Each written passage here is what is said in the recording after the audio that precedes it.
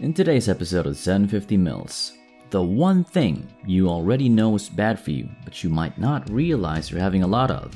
And another thing that you also already know that both athletes and the arthritic can do, but maybe we don't appreciate how good it is because we don't know enough about what exactly it does to us. Oh, I'm being purposefully vague right now, but I promise you, this isn't just clickbait in podcast form. Everything in this episode is going to be really useful to you, wherever you are and whoever you might be, I promise you. Stick around, stay tuned, and enjoy. Hey everyone, welcome to 750 Mils, the show that's all about bringing you good news, interesting stories, and all manner of genuinely useful things to know. I'm glad to have you hanging out with me. My name is Andre, and today we're going to talk about a couple of one things, air quotes, in this episode. It's a clickbait strategy, I know, but I'm not just going to leave you hanging. Even I was kind of surprised at what I learned about these two things when I was researching this episode, and I've known about them my entire life, to be honest. The basics of it anyway. The first thing is something we all already know is bad for us, and it's something that we should avoid. But in my experience, we don't really know the reasons why behind it. I think understanding that part of the equation is important for a lot of things, especially this one thing. It's not a good thing to go through life making decisions without being able to explain why you're doing stuff that way. Then, the one thing that everyone can do, but probably most all of us take for granted, and myself included, until I learned everything I did in this episode. Believe me, you don't want to take this one thing for granted. It's so simple, so easy, yet it can also have a really powerful effect on your life. And this isn't me just being overdramatic about it. You'll understand what I mean when we get to the second half of the podcast. Anyway, let's just get into it.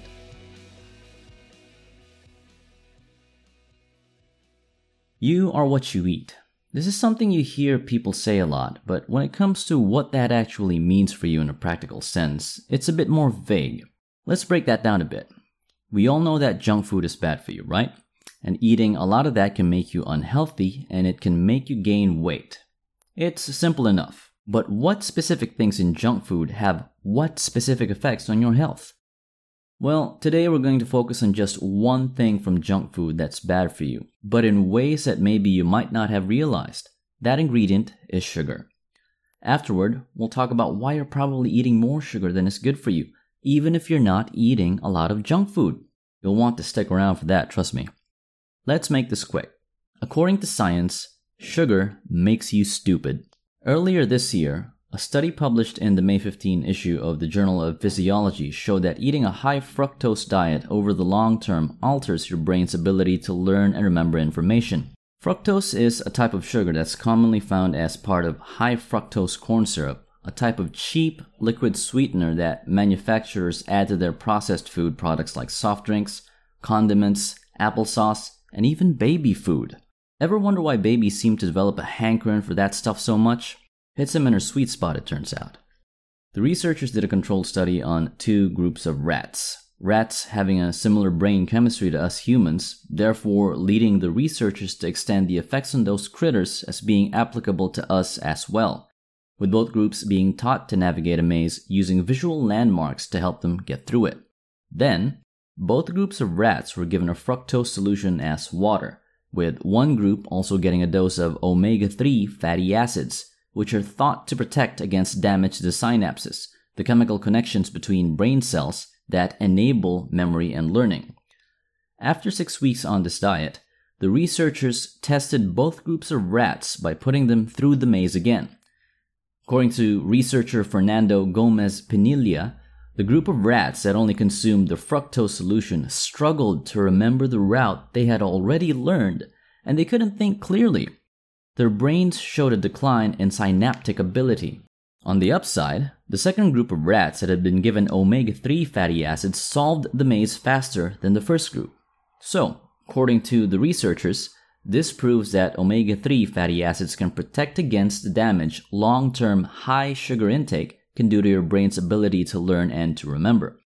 The rats fed high levels of fructose developed insulin resistance, which the researchers think may be what's hurting the brain cells.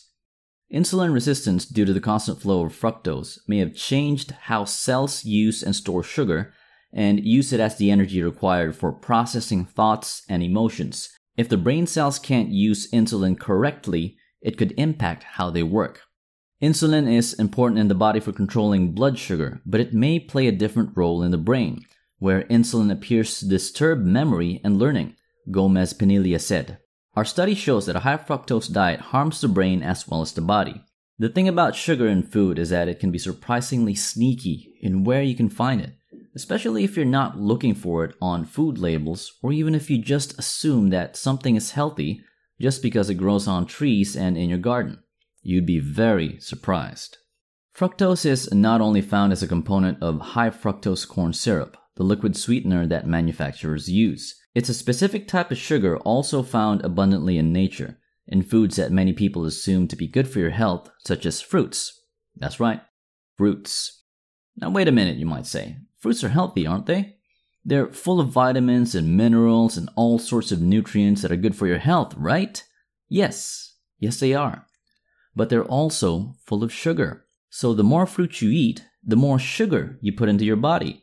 And we have already established and proven that consuming a lot of sugar is bad for you in more ways than one. Not just in this episode, but in previous episode of the podcast if you've been tuning in for a while. Let's put it this way. There's a lot of nutritional value to be found in fruit. The vitamins, minerals, micronutrients you can find in fruit are good for you. That's true. But the sugar that you can find in fruit can also be bad for you, especially in large quantities. That's also a true statement. Those two things can be true at the same time.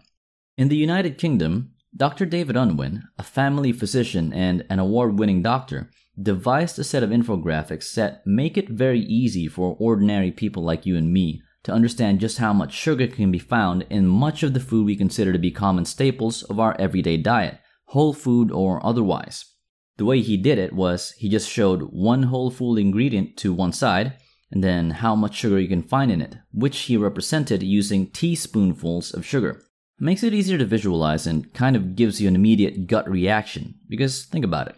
You wouldn't shove a teaspoonful of sugar into your mouth, let alone several, right? One infographic in particular is interesting to us right now because it tells us how much sugar you can find in the types of fruit you can easily buy in supermarkets today, based on an average serving size of about 120 grams. And I'm imagining this to be about one piece of fruit if it's something like a banana, and maybe about a cup of smaller berry-type fruit if it's something like that. Anyway, here's what the infographic tells us, from lowest to highest amounts of sugar. A cup of strawberries has about a teaspoonful and a half of sugar. An apple has about 2 teaspoonfuls of sugar and change. A cup of grapes has about 4 teaspoonfuls of sugar. A banana apparently has close to 6 teaspoonfuls of sugar. How many bananas do you have every day? Dr. Unwin has a few versions of his sugar infographics for everyday staples like breakfast food and even different types of rice and pasta. Here's a few more interesting highlights about food that's pretty commonly thought of as being healthy, but you might not realize has more sugar than you'd probably want to be eating. Here we go. A small 30-gram serving of oatmeal has 3 teaspoonfuls of sugar and change, and this is before you add any sweetener or sugar to it.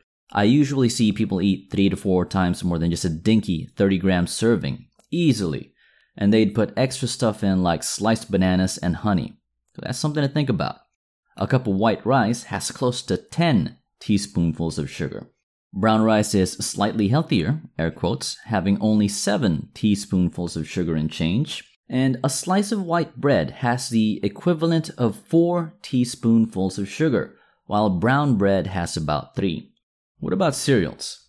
They're frequently marketed as being part of a healthy breakfast, so let's take a look at the sugar content of some of the more popular brands of cereal, again using a tiny 30-gram serving size as a baseline, bearing in mind that on average, most people will eat at least twice or thrice as much.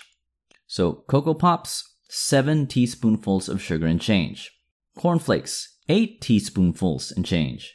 And Special K, 4 teaspoonfuls. And there's more. I could probably go on all episode just reading off the entire list of foods with hidden sugar, but I'll put a link to Dr. Unwin's infographics in this episode's show notes for you to look at, and I recommend you do, seriously. They're even available in a bunch of different languages like Spanish, Dutch, German, Arabic, and even Filipino, and other languages as well through the UK's Public Health Corporation website. If you're on Twitter, you should also follow Dr. Unwin through his account at LowCarbGP. He tweets out some stuff you should take an interest in if you care about health in general. So what's the takeaway, really? Science demonstrates that the more sugar we consume, the dumber we get, in addition to the physical damage we can do to ourselves by deliberately eating stuff loaded with it all the time, whether we realize it or not. That's a bit of an oversimplification, but that's also the straight truth. If you want to become healthy and physically fit, one of the best ways to start is to understand how much sugar you're really consuming every day and be active in looking to reduce that in a meaningful and significant way. The more you reduce sugar intake, the healthier you will be in the long run. This means taking stuff like high sugar fruit out of your diet, or at least drastically reducing how much of them you have in a day. Here's one way to look at it. Think of fruit as being nature's snack food. Nice to have every now and then, but only in small quantities and not as a main ingredient or a staple food in your diet. Here's another interesting thing to think about. You know all that fruit you can buy at the supermarket?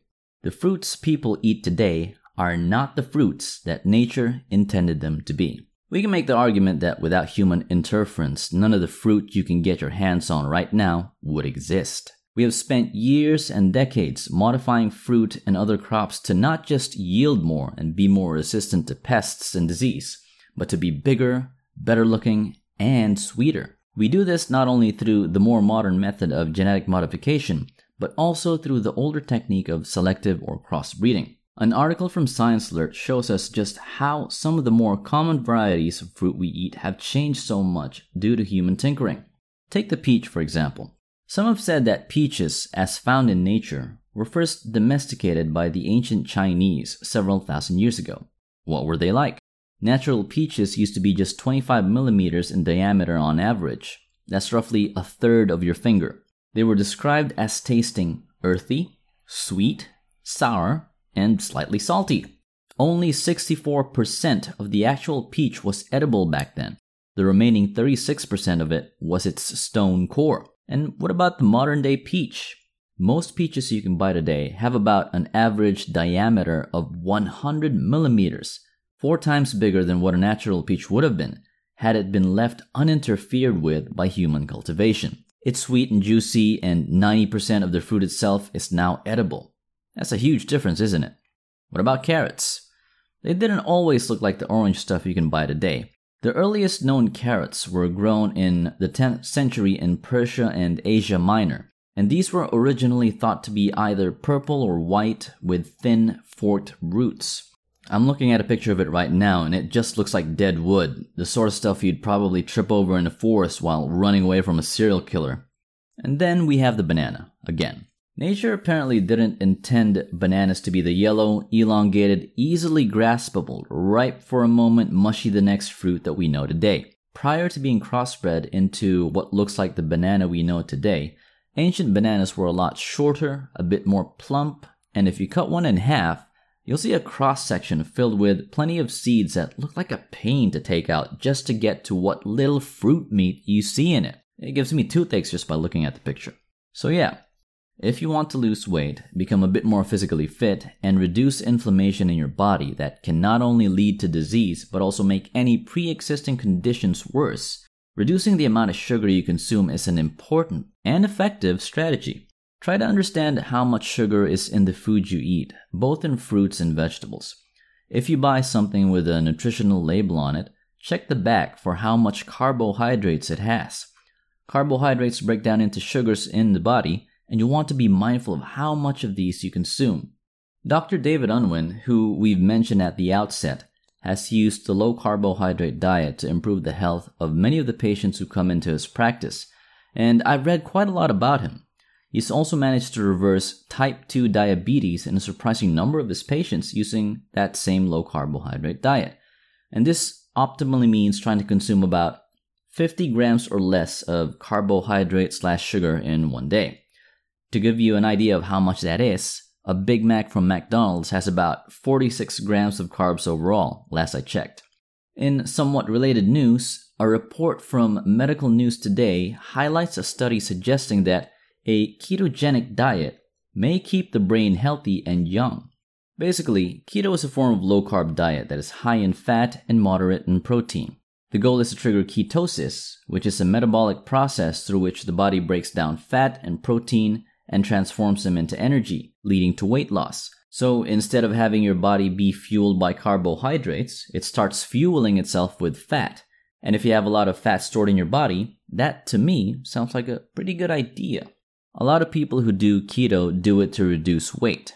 But in recent years, studies have been surfacing that suggest it can also do a lot more, like reducing the side effects of certain cancer therapies, and like this study we're highlighting, be good for your brain.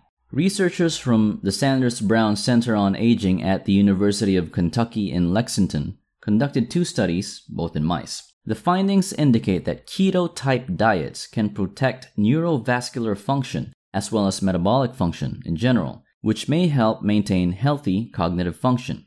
The team worked with 2 groups of 9 mice each, all of which were aged 12 to 14 weeks. The animals received either a ketogenic diet or a regular diet for 16 weeks. After this period, the scientists found that the mice that had followed the keto regimen had not only improved blood flow to the brain, but also better bacterial balance in the gut, as well as lower blood glucose or sugar and lower body weight. Moreover, and most importantly, the keto diet also seemed to boost the clearance of beta-amyloid protein in the brain, the building blocks that, in Alzheimer's, stick together, forming toxic plaques which interfere with neuronal signaling. Neurovascular integrity, including cerebral blood flow and blood-brain barrier function, plays a major role in cognitive ability, notes study author Ai-Ling Lin. We were delighted to see that we might indeed be able to use diet to mitigate risk for Alzheimer's disease. The report goes into deeper detail about both studies, so I'll put a link to that in the episode show notes if you want to check it out. Sugar makes you stupid, but apparently a diet high in healthy fat makes your brain young and healthy, and that's according to science.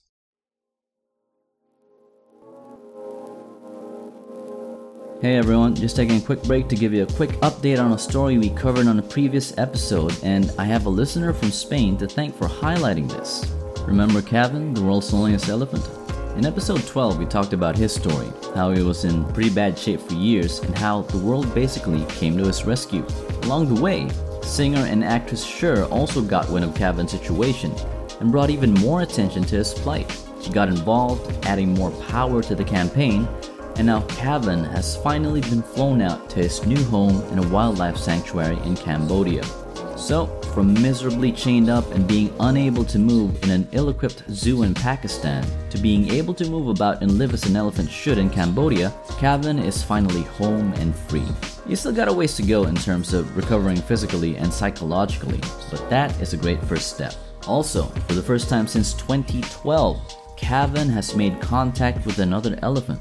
So I guess he no longer holds the title of the world's loneliest elephant. Thanks for the heads up on that one. And you can also chime in and interact with the podcast and other listeners if you want by checking out 750 Mils on Facebook and Twitter. So hit that like and follow button to get updates, extra stuff like audiograms, which are going to be getting a bit of a shiny new paint job in the near future, so watch out for that. And hear me make excuses for why an episode is delayed, like this one, since this is probably the longest episode I'd had to research, write, and produce.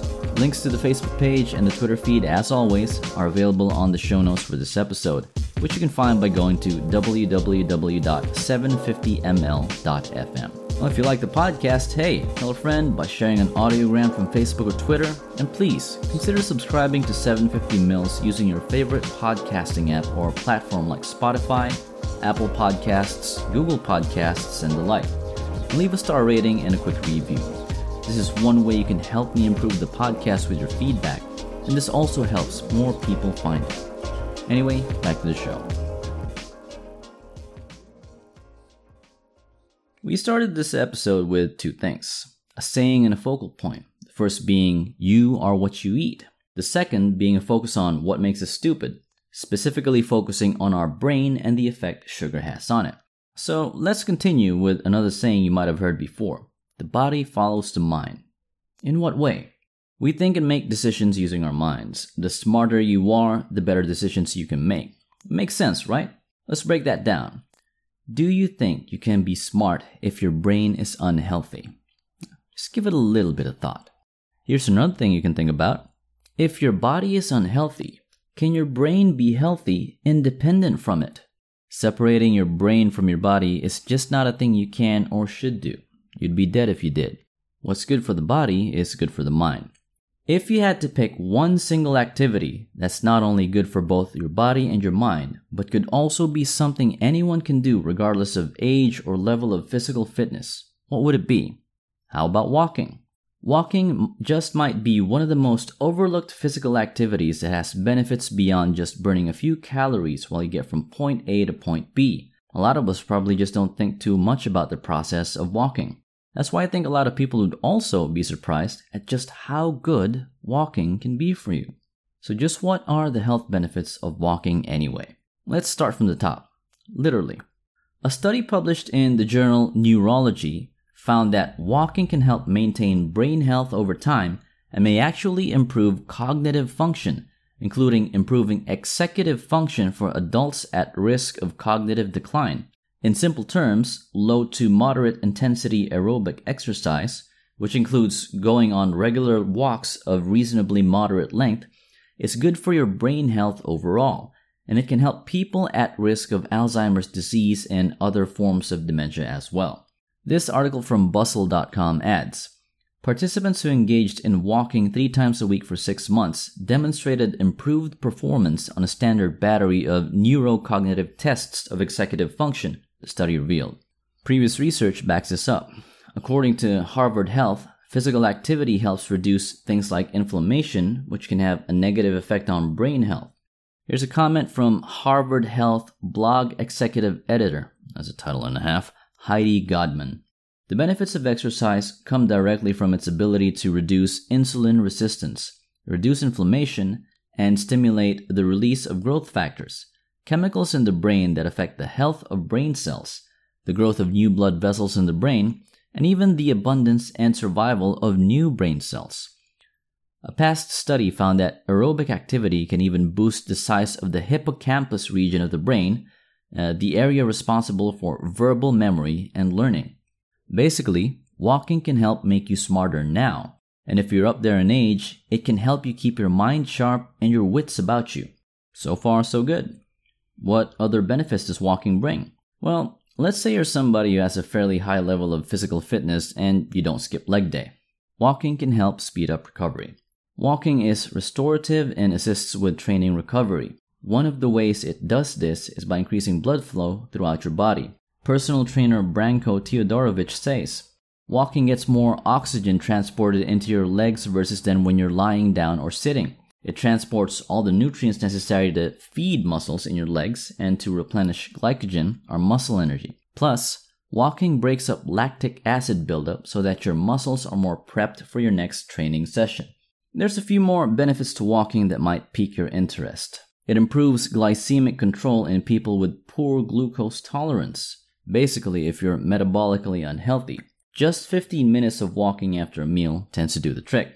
The closer your walk is to the time you've had a meal, the more effective it becomes in helping you not only to lose weight, but also helping you lower your blood pressure and improve your triglyceride levels. If 15 minutes is good, imagine how much better 30 minutes might be.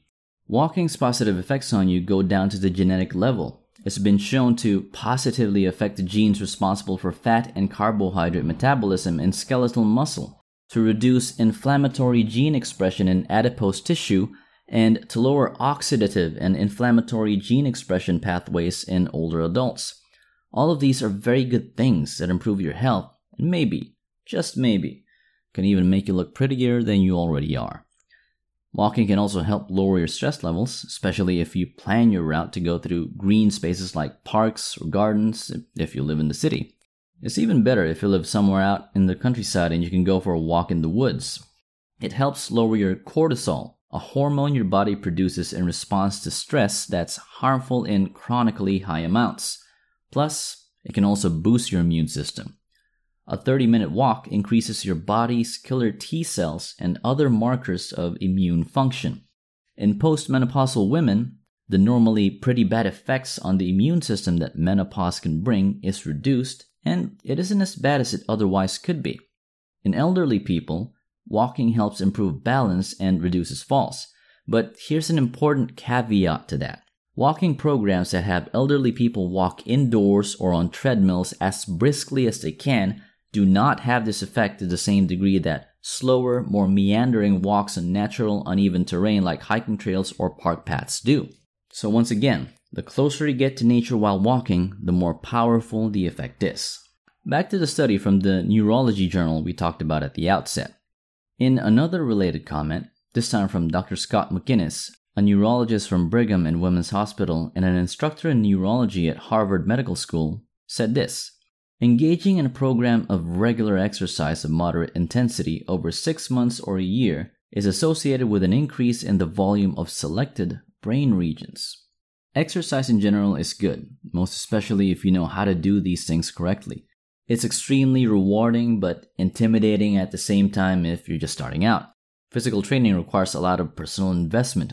You need to develop the skill required to do every type of exercise properly in order to get the most benefit and minimize the risk of injury, which can set you back a lot. And most of all, you really have to be emotionally invested in the results you want to get from it. Otherwise, you'll struggle to maintain the discipline needed when motivation wavers during any down days you're going to have.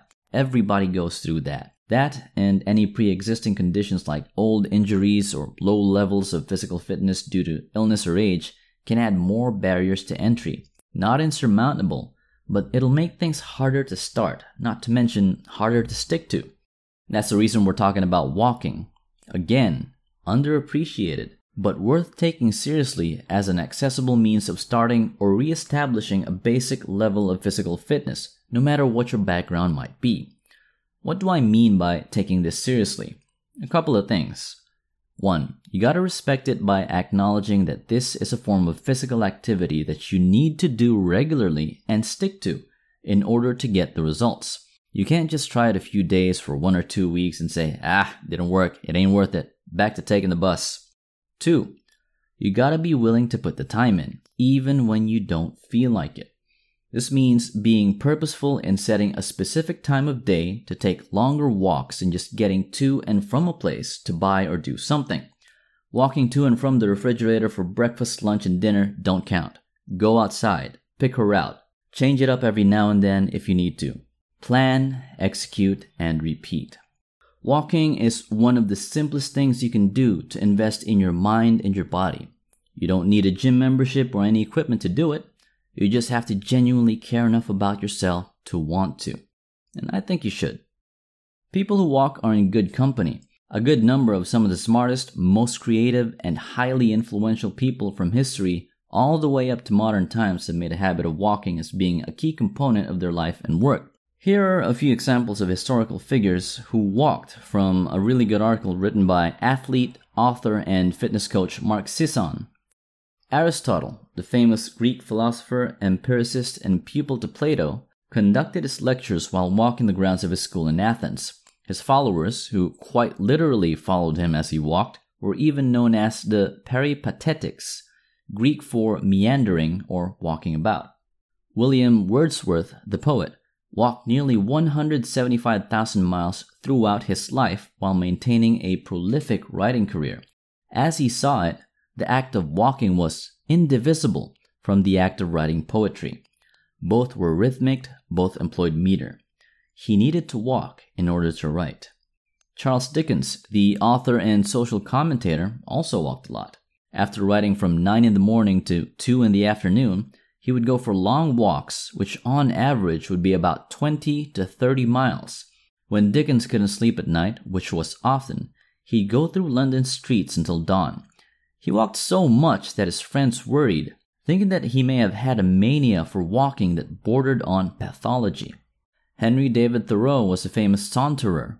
In his essay titled Walking, he comments on the etymology of the word saunter, noting that it comes from the idle people who roved about the country, under the pretense of going alla santere, I just know I pronounced that wrong, or the Holy Land. For Thoreau, walking through nature was kind of a pilgrimage without a destination. His Holy Land was all around him. As long as he walked, he kept discovering new temples, new places to worship, so to speak. Ludwig van Beethoven, the famous composer, typically worked from sunup through mid-afternoon, taking several breaks to run out into the open and work while walking. One biographer described these short walks as a bee swarming out to collect honey, and then, after a large midday meal, Beethoven would take a longer, more vigorous promenade lasting the rest of the afternoon. These walks happened regardless of the weather, as he considered these important for his creativity. He would carry a pen and sheets of music paper in case inspiration struck, and it seems like it often did. History and famous people from it. That's all well and good, but if I had to pick just one person to be someone to point to as Exhibit A of why you and I should take long walks as much as we can, I'll point to someone ordinary in a physical fitness sense, just like you and me, that you can look up on the internet right now. David Mitchell. David Mitchell is a British comedian, actor, and writer known for his dry and sarcastic wit. You'll find clips of his rants that tend to entertainingly go off the rails the angrier he gets about some of the most ordinary things, and yet he still manages to stay really articulate despite all the veins popping up in his forehead. To a lesser degree, he's also known for taking hour-long walks every day that have helped him with his bad back and helped him lose weight, significantly, despite admitting to having a bad diet. Here's what he wrote about that. I had a very bad back a couple of years ago, and lots of people advised different things. But the one thing everyone agreed on was walking. By walking for an hour every day, and still eating my horrific diet, I was able to get a bit thinner. I was slightly ashamed of being pleased about the weight loss, because the reason was my back, not vanity. Nevertheless, that vanity is in me, otherwise I wouldn't be pleased. You'll notice this if you compare his earlier appearances on television with his later ones. The difference is pretty impressive. If David Mitchell can do it, so can you. Anyway, it's time for this episode's featured track, something a bit different from Dallas-based instrumental rock band Polyphia, titled 40 Ounce. Here's the thing. Polyphia are primarily known as an instrumental rock band, but their influences are almost all across the board. And in 40 Ounce, there's this drastic shift in the way their music goes, incorporating elements of hip-hop and electronica, not just in instrumentation, but in how the song goes composition-wise. It's upbeat, it's bouncy, but it wouldn't be Polyphia without the ridiculously articulate and technically proficient guitar work. It's a real treat to listen to, so make sure you do just that. That's it for this episode of 750 Mils. Make sure you head on over to 750ml.fm to check out links to stuff we have talked about here. That includes the featured track, along with this episode's secret link where you can learn to enjoy something that's hundreds of years old. So don't be a square and check out the link. Please consider subscribing and listening to the 750ml podcast on Podomatic.com, Spotify, Deezer, Apple Podcasts, Google Podcasts, and wherever podcasts might be found. Just type in 750ml podcast in the search box and tap on the follow or subscribe button, depending on what appears in there. Links to all of that will be in the show notes for this episode as well, which you can find on 750ml.fm. That's 750ml.fm. If you've been enjoying it so far, please consider leaving a star rating and a review. Your feedback helps improve the podcast, and it definitely helps other people find it as well, and I'd really appreciate it. Anyway, folks, thanks for hanging out with me, and I'll leave you with a thought from Nobel Prize-winning theoretical physicist Richard Feynman on being careful about the type of person you think you or someone else might be based on fancy pieces of paper that you kind of accrue throughout life. Here's what he said. Never confuse education with intelligence. You can have a PhD and still be an idiot. Hope you guys have a good day. Take care now.